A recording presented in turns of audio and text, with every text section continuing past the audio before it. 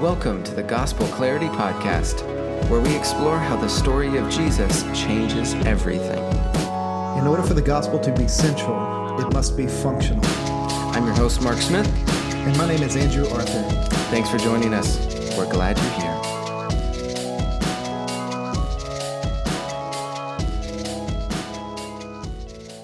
Welcome to the Gospel Clarity Podcast. Thanks for joining us. This is episode 9. This is episode 9, Andrew. Wow, man. We're moving along. Yeah, we are cruising through this season. This is season 1, episode 9. We're glad you're here. Today, we are going to be... So when does the season end? When does the season end?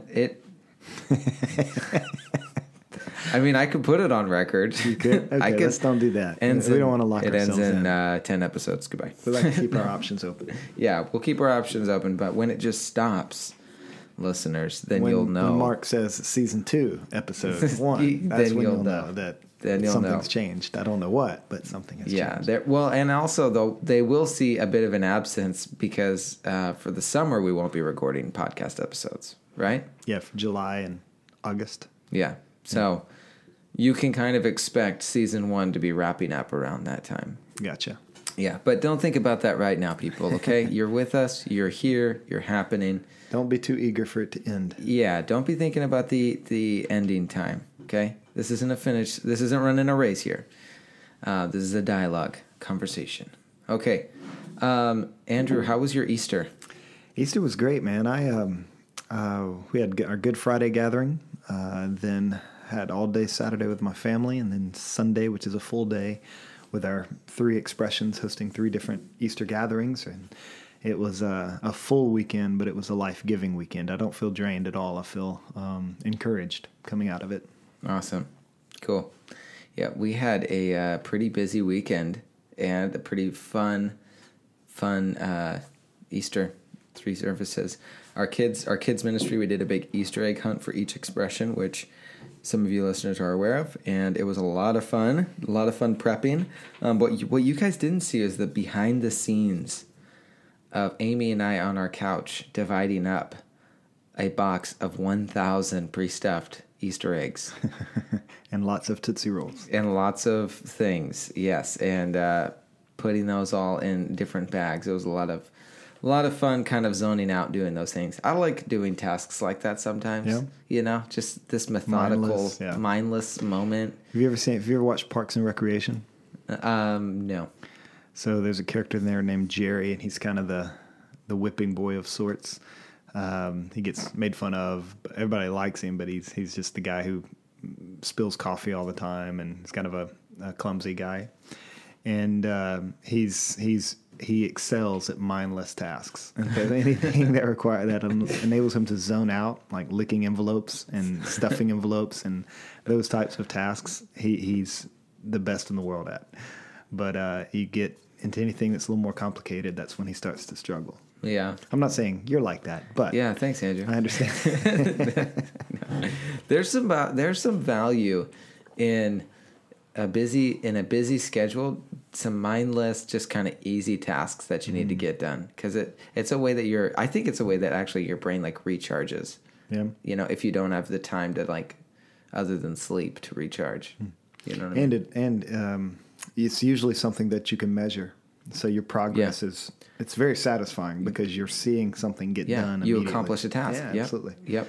Actually, sometimes what I'll do is I'll do a task that, not necessarily mindless, but a task like that's easily accomplished in the middle or like dispersed throughout the day amidst more challenging, kind of thoughtful times that I need to sit down and, put lesson plan or something like that. Right. So, anyway. Yeah, man. Well, let me ask you a question about our topic, which our topic today is the gospel and disciple making, as we just begin to talk about what it means to what we mean when we talk about making disciples. And it's certainly not something like a mindless task, right? Right. Not at all. It's not really a task that you complete necessarily either. Yeah. Now, right away, that sounds like the worst of tasks because it's something you'll never finish. It's a life-giving task, but it's a life-giving task in a completely different way. It's not life-giving because Well you're said. actually able to see immediate progress. Yep. And it might not be life-giving in the sense that there's a finish line that you can see necessarily. Instead, you think more in terms of mileposts and making progress in a person growing more and more into the image of Christ and becoming more like Jesus and reminding people of what Jesus is like. I think you begin to notice patterns over a long period of time that measures progress as opposed to looking for quick, completed tasks and then saying, okay, this person or that person has been discipled because they've done this or they've done that in some kind of measurable, quick, mindless effort. Mm-hmm. Right. So, Andrew, what's your question for me? That was my question. They were leading questions. They were terrible questions. But now my question is, what comes into your mind when you think about disciple making? Oh, okay. There we go. I needed that one. I needed that little. What comes to my mind when I think about disciple making? There's a number of things. First, what does it mean when I think? Ask me the question one more time. I just forgot it. I was trying to answer What comes it. into your mind when you think about disciple making? Think about disciple making. Mm-hmm. Disciple making. I think about how someone knows who they are in Christ. Mm-hmm. What I also think about is how can someone be more like Christ? Mm-hmm. So how can they know him? How can they be like him? And how can they help others do the same? Yeah. That'd probably be my simplest answer. Right. Yeah, that's great. And I think that captures very well what we're going after in our church when we talk about making disciples or helping people grow in their faith. I mean, we put it into 3 words to help disciples kind of grab hold of these words and to be thinking about these words as they themselves are growing and then as they themselves are helping others grow in their faith. And so those words would be identity, intimacy, and involvement. Identity, speaking to who we are in Christ and wanting to shore that up in disciples' lives. Intimacy, speaking to our desire to walk with Christ, to know Christ, to be in a deep fellowship with the Savior, and help disciples experience that so they can have a rich walk with Christ. And then that third dynamic is that you were getting after of helping others do the same. It's the dynamic of involvement, helping disciples get involved in what Jesus is doing in the lives of those around them. And so this would require leading disciples to plug into a family of faith where they can discover and deploy their spiritual gifts, where they can contribute to the building up of the body of Christ or the maturation of the church, as well as going forward and serving neighbors and being a blessing wherever they are in life. Yeah. So let's dive in. Let's individually take those three words and unpack them a little bit for our listeners for today. So identity. Identity. Let's talk a bit about, dive in a little bit more. You just gave us a brief description of it, but what is kind of the real life daily walk of reminding ourselves of who we are in Christ? What does that look like? Well, I think fundamentally, when you read through the New Testament, the most common description of what it means to be a Christian is this phrase, in Christ. Paul describes, Paul and other writers in the New Testament describe Christians and describe churches as being people who are in Christ. That's a location, that's a union, that's an identity. That I am in Christ and we are in Christ. And then fleshing all that out, is a wonderful life-giving journey where we realize, what does it mean to be in Christ? Well, if you're outside of Christ, you might be described as a guilty sinner. When you are inside of Christ, you are a forgiven sinner. When you're outside of Christ, you may be plagued by fear. When you're in Christ, you're going to be characterized with courage and faith. When you're outside of Christ, you may be tormented by shame and that may seek to define you. But when you are in Christ, you find honor, you find dignity, and it's all about your identity. And so I think we want to start there when it comes to understanding who we are. It's who we are in Christ. That's the big qualifier. And that's one of the best ways we can serve one another is by constantly reminding each other of who we are in Christ, forgiven, free, children of God, and getting after all these wonderful descriptions of what it means to be in Christ. Now, do you think that the church, when we come together as Christians together in the church, do you think that we're focusing on this enough? Do you think that that there could be room? Because to me, when you say that, I think of like an Easter Sunday celebration. Like, this is something worth celebrating. And maybe I'll ask this question a little bit differently. In what ways can the church celebrate our identity in Christ, together? Yeah, in what ways can we do that? Yeah, I think teaching on it a lot. I think calling attention to our identity and who we are declared to be, focusing on that, putting the accent on who God declares us to be in Christ, putting the accent there more frequently than putting it on the things that we do for Christ. And so sometimes churches focus heavily on what we are supposed to do for Christ. And over time, that can erode, or that can kind of pull us away from the reality of who we are in Christ.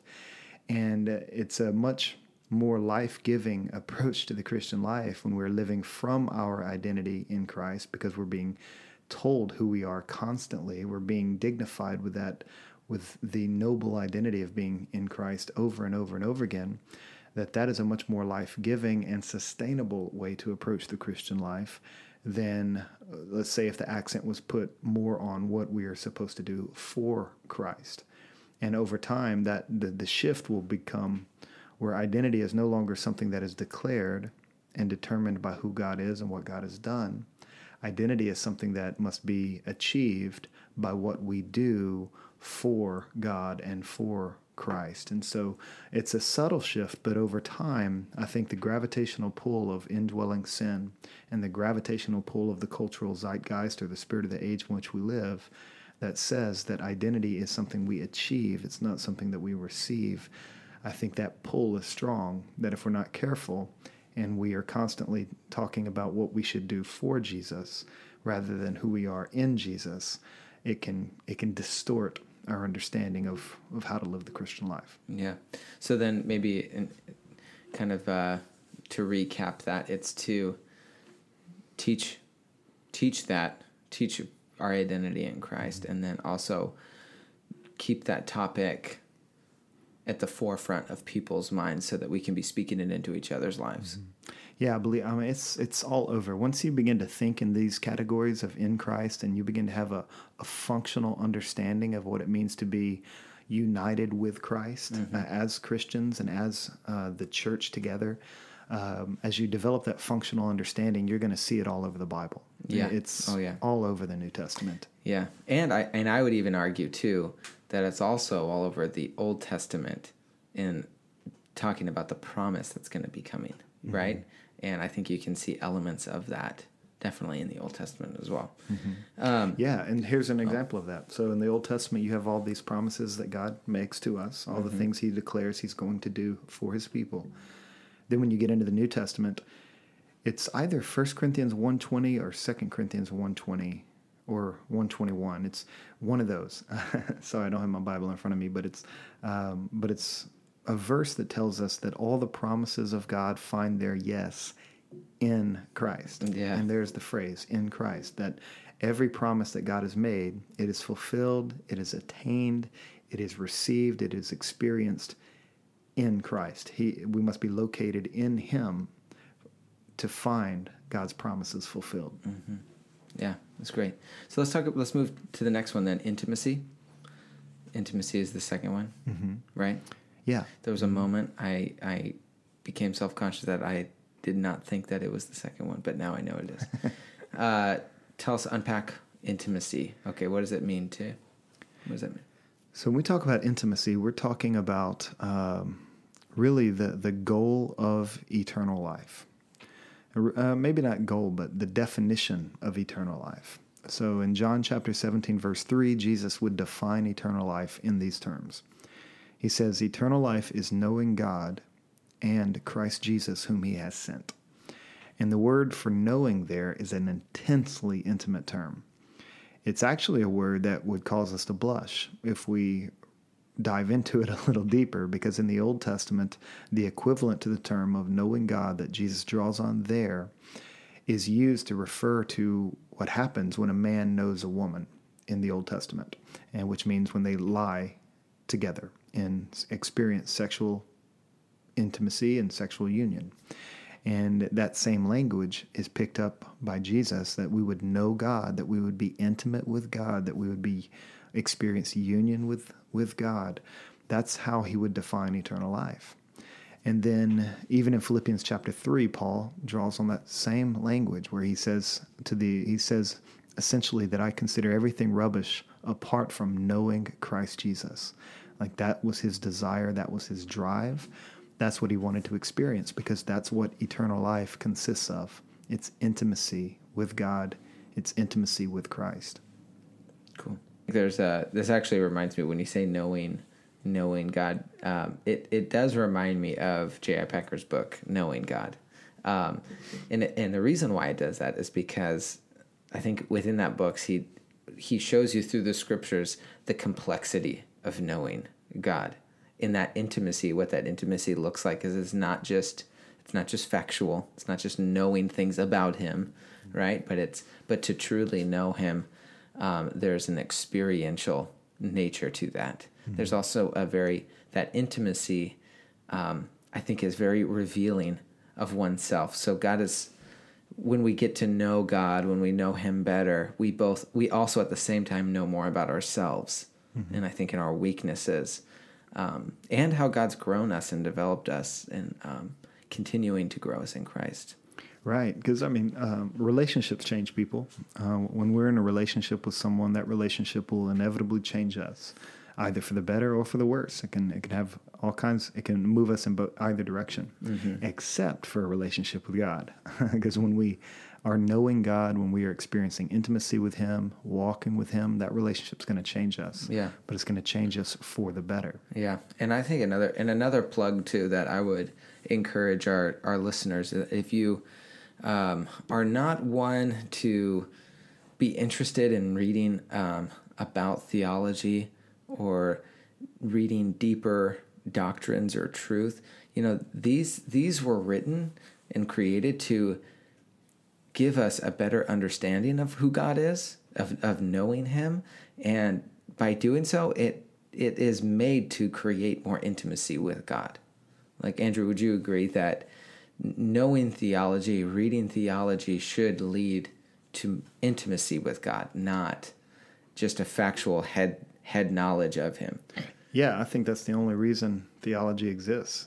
That's the only reason why we should even engage theology. Well, we can engage theology in the sense that we want to, because theology in the world that we live in now encompasses basically it means thinking about God. That's how you would define theology. Yeah, studying God. And there's lots of theologies.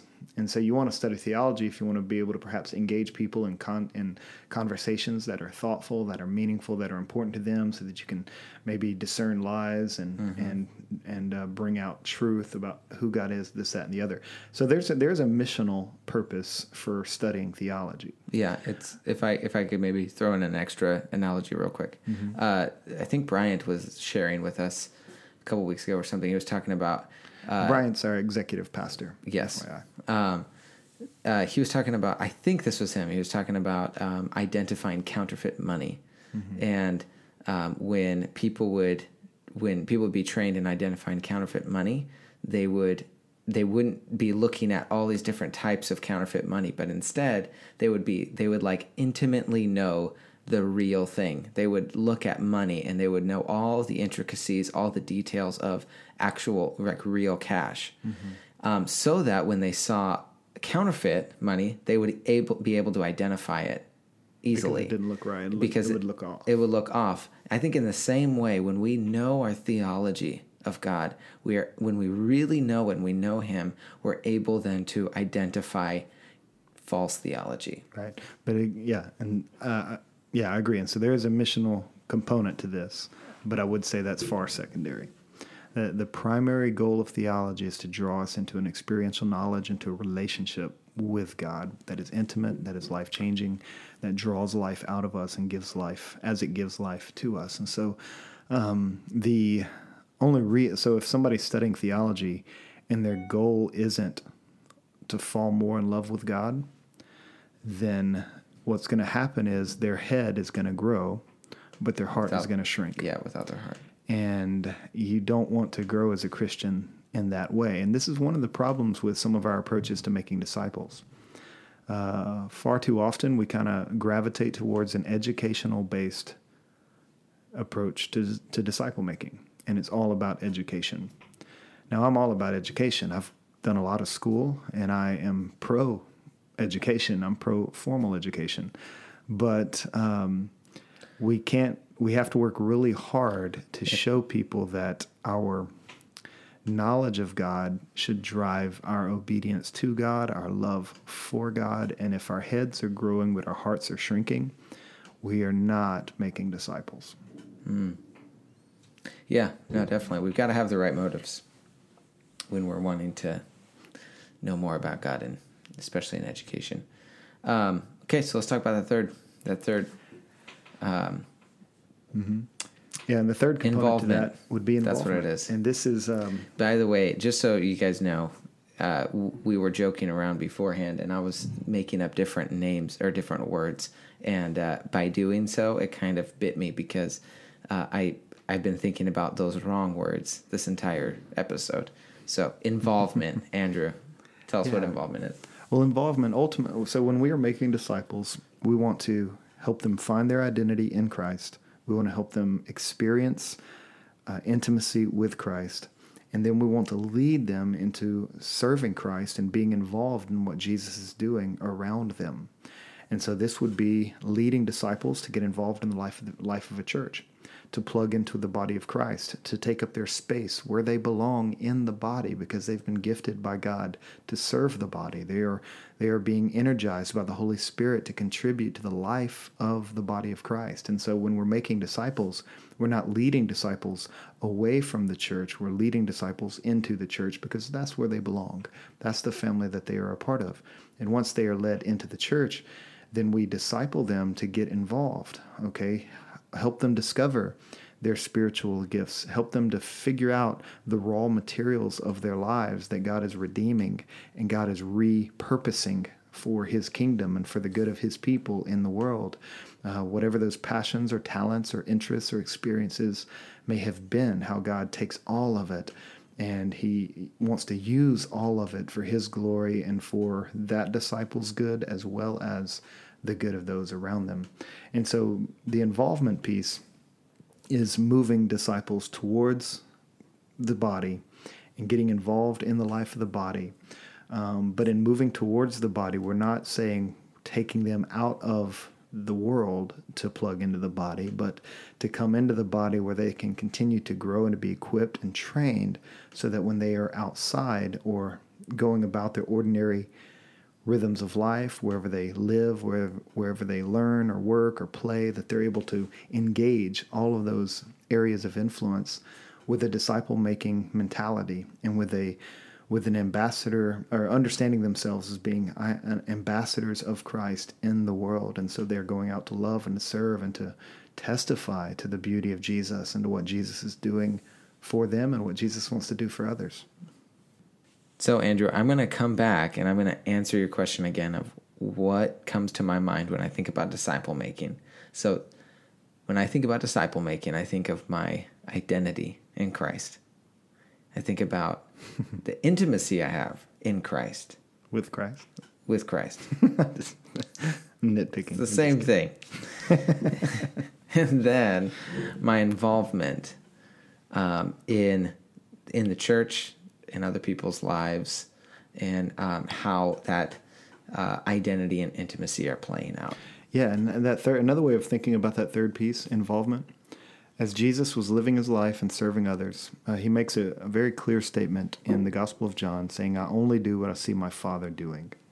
And so Jesus was constantly discerning. When he was out and about, interacting with people, he was so in tune with the Father because he had intimacy with the Father that he could discern where the Father was at work in a given moment, and he would go and join the Father in what the Father was already doing. And so that may be the best way to describe the involvement piece. It's learning to discern where the Father is at work around us and joining him.